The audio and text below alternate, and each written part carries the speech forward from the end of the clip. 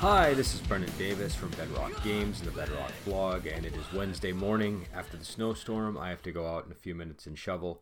Before I did, I wanted to do a review of a film called Fight in Love with a Terracotta Warrior. It's also sometimes just known as a Terracotta Warrior. This is a 1990 film directed by Ching Shui Tung, and I apologize if I mispronounced the name. He's also known as Tony Chung, and it was produced by Shui Hark, who did the special effects, and stars Zhang Yimou and Gong Li.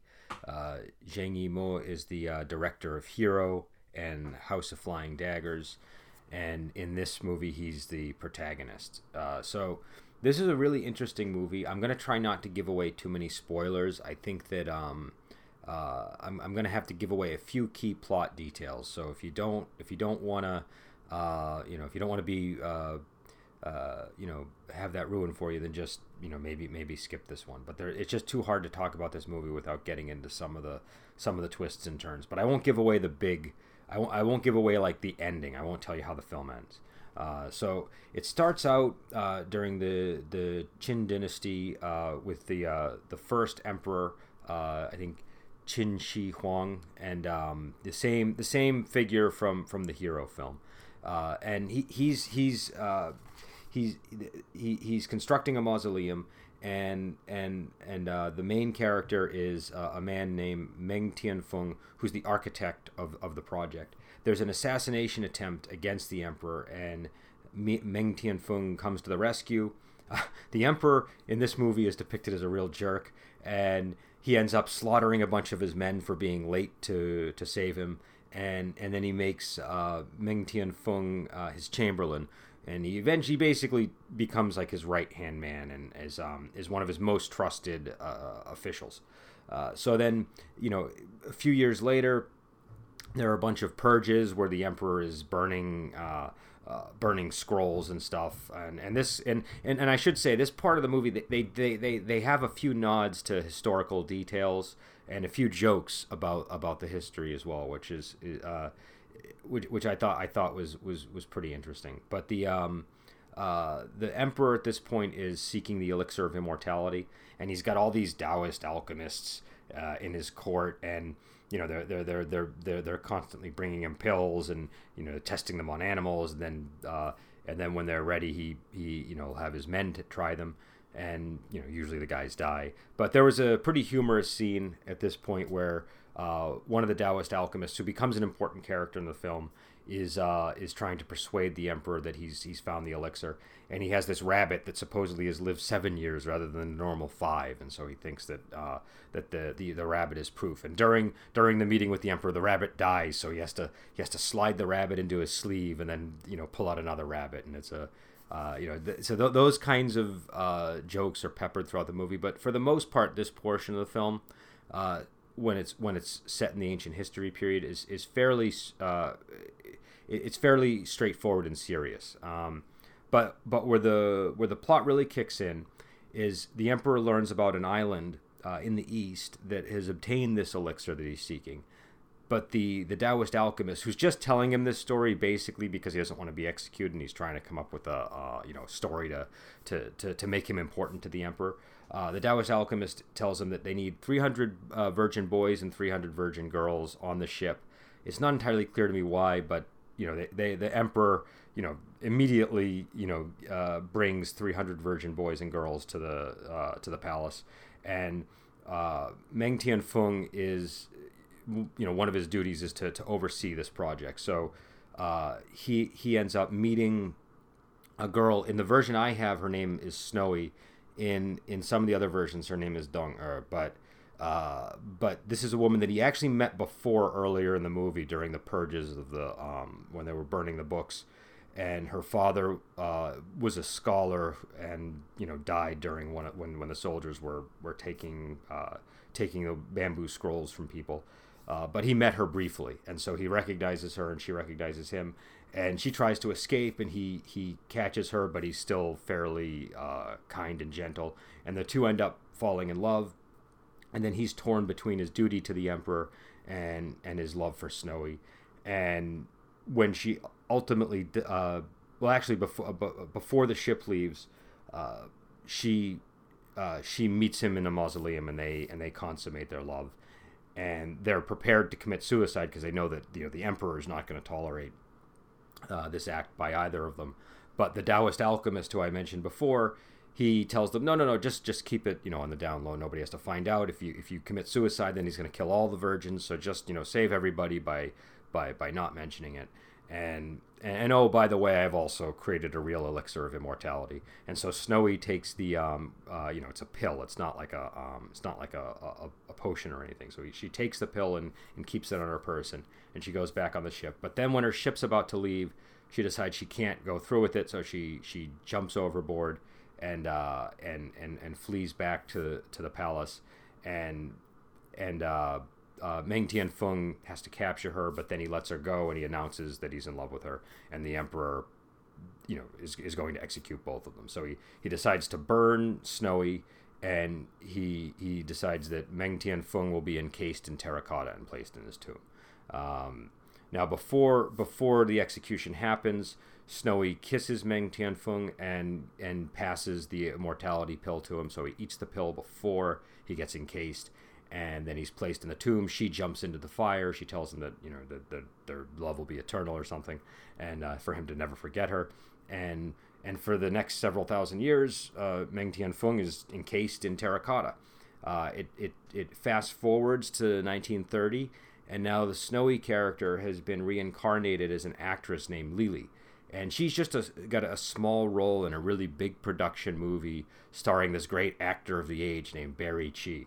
And Barry Chi is this really interesting guy. He's kind of like a Clark Gable type, but he has all these little side enterprises that involve illegal activity. So he's like a tomb raider, and he's basically looking for artifacts from periods like the Qin Dynasty, but he's interested in stealing them, so he's constantly murdering people that know too much information and stuff. So he's a really I found the character really fun and entertaining.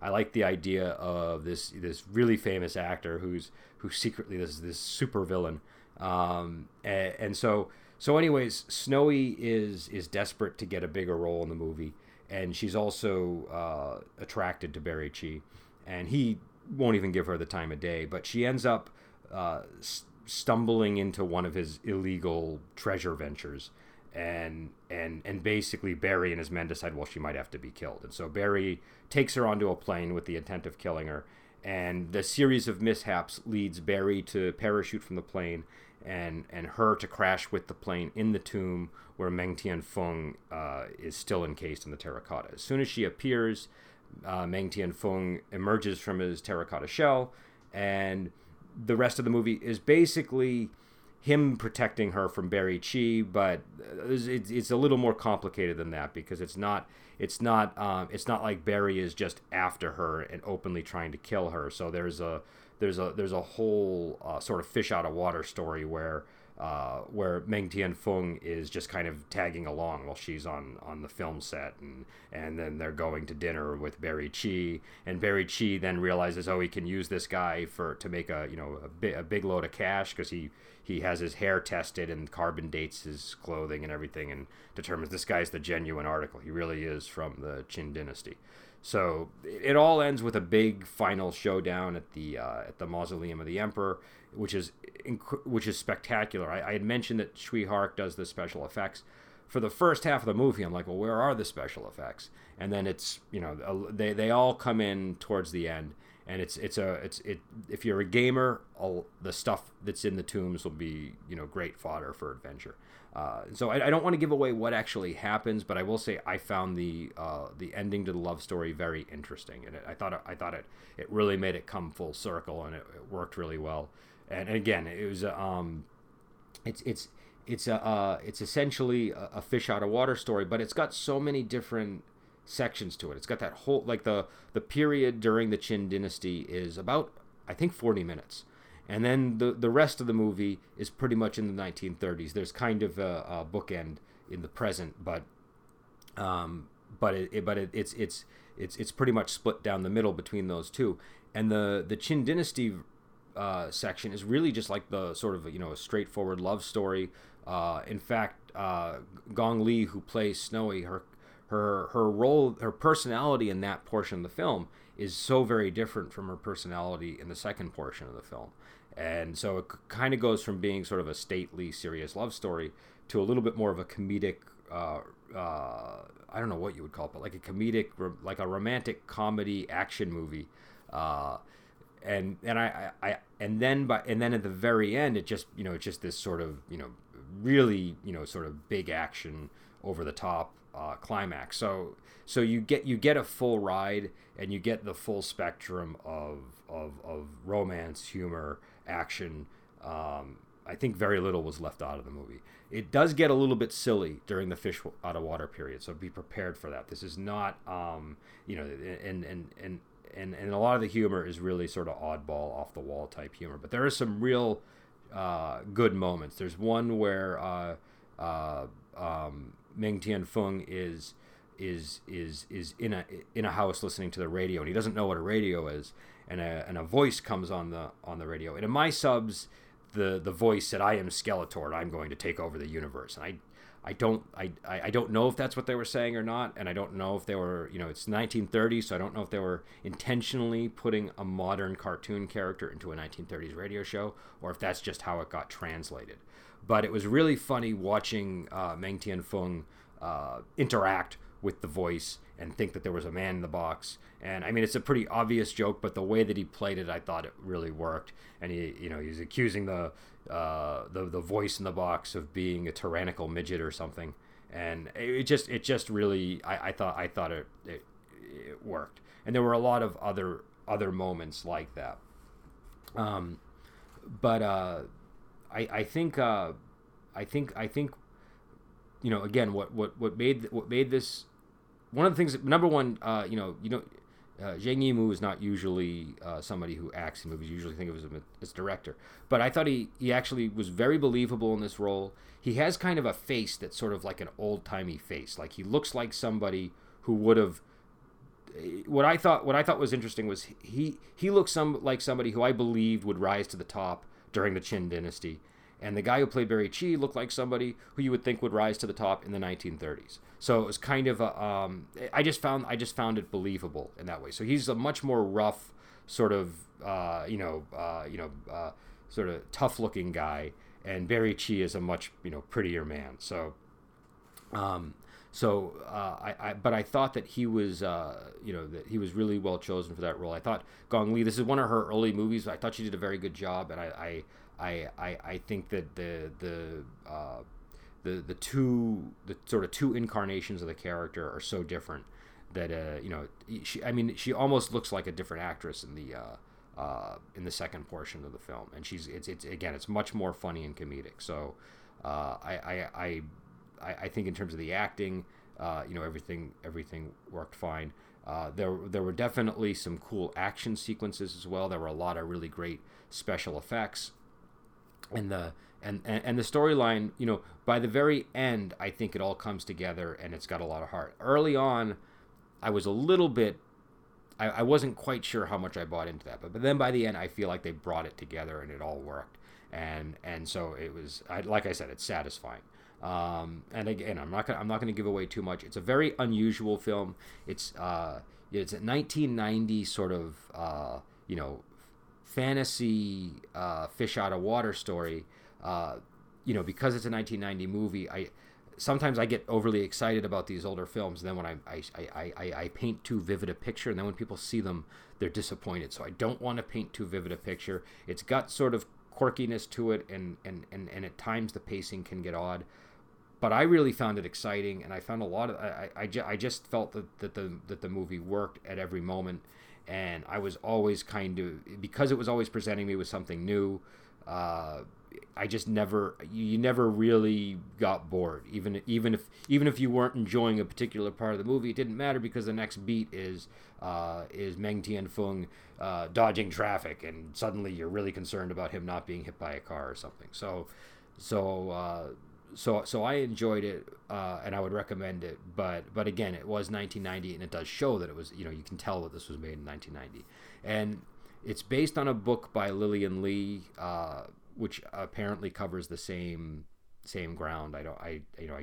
I don't know much about the story beyond that. And again, if you've never seen a Tony Ching movie, he has done a lot of films. He's I've reviewed a lot of his movies actually on the blog and in my video blog. He did Swordsman 2, Swordsman 3, did A Chinese Ghost Story, Duel to the Death. He also did The Sorcerer and the White Snake, which I think I've recently reviewed. And he is also a great action choreography. So if you've ever seen A New Dragon Gate Inn, which I've talked about, he was one of the action choreographers there. Shaolin Soccer, Hero, House of Flying Daggers. I mean, Curse of the Golden Flower. He's got a lot of, very, very solid action movies under his belt as an action choreographer as well. And so I think a lot of that comes through in this film. This film, I mean, it's not primarily an action movie, and it's certainly not a wuxia movie, but it has elements of that. It has the sword fighting. It has it has sort of the sort of adventure action aspects to it, and it's all very very solid and entertaining, even though it's not really the point of the movie. So I would recommend it. Again, I do have to emphasize it's a quirky movie. It is it's not like it has some odd moments. It has some jokes that you either need to get the reference to get them, or you need to understand the historical context, or maybe you just have to have like an open mind for the type of humor that is. So it's not all, some of the things are not all going to land, but I enjoyed it. I found the humor entertaining, and I really liked the idea of this actor who's he's just like the Brad Pitt of his age, and he's got these side projects where he's stabbing people in the back because they try to sell him a fake Han period vase or something, and he's perfectly willing to murder people that find out that he's secretly a Tomb Raider. So I thought that was a really cool part of the movie. And I can't remember who played Barry Chi, but he was really good. And I'll try to get that in the below the podcast notes. So yeah, anyways, it's Terracotta Warrior. It's sometimes also called Fight in Love with the Terracotta Warrior. I enjoyed it. I think it was a Golden Harvest movie, and let me just check on that. Was this a Golden Harvest movie? Yeah, I'm almost like 100% that this was a Golden Harvest movie, and I think they have this special edition now that you can get on Amazon for like $10. They're like POD printed versions. If any of that was incorrect, I'll correct it in the notes, because I really got to go out and shovel now.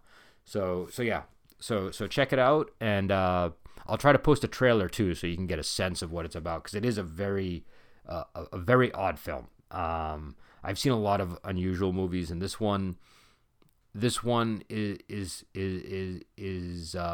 kind of up there. It's not off the wall odd. It's just an odd concept, and it's just odd how it commits to that Qin Dynasty period for about 40 minutes before going to the 1930s. So all right, I will talk to you later.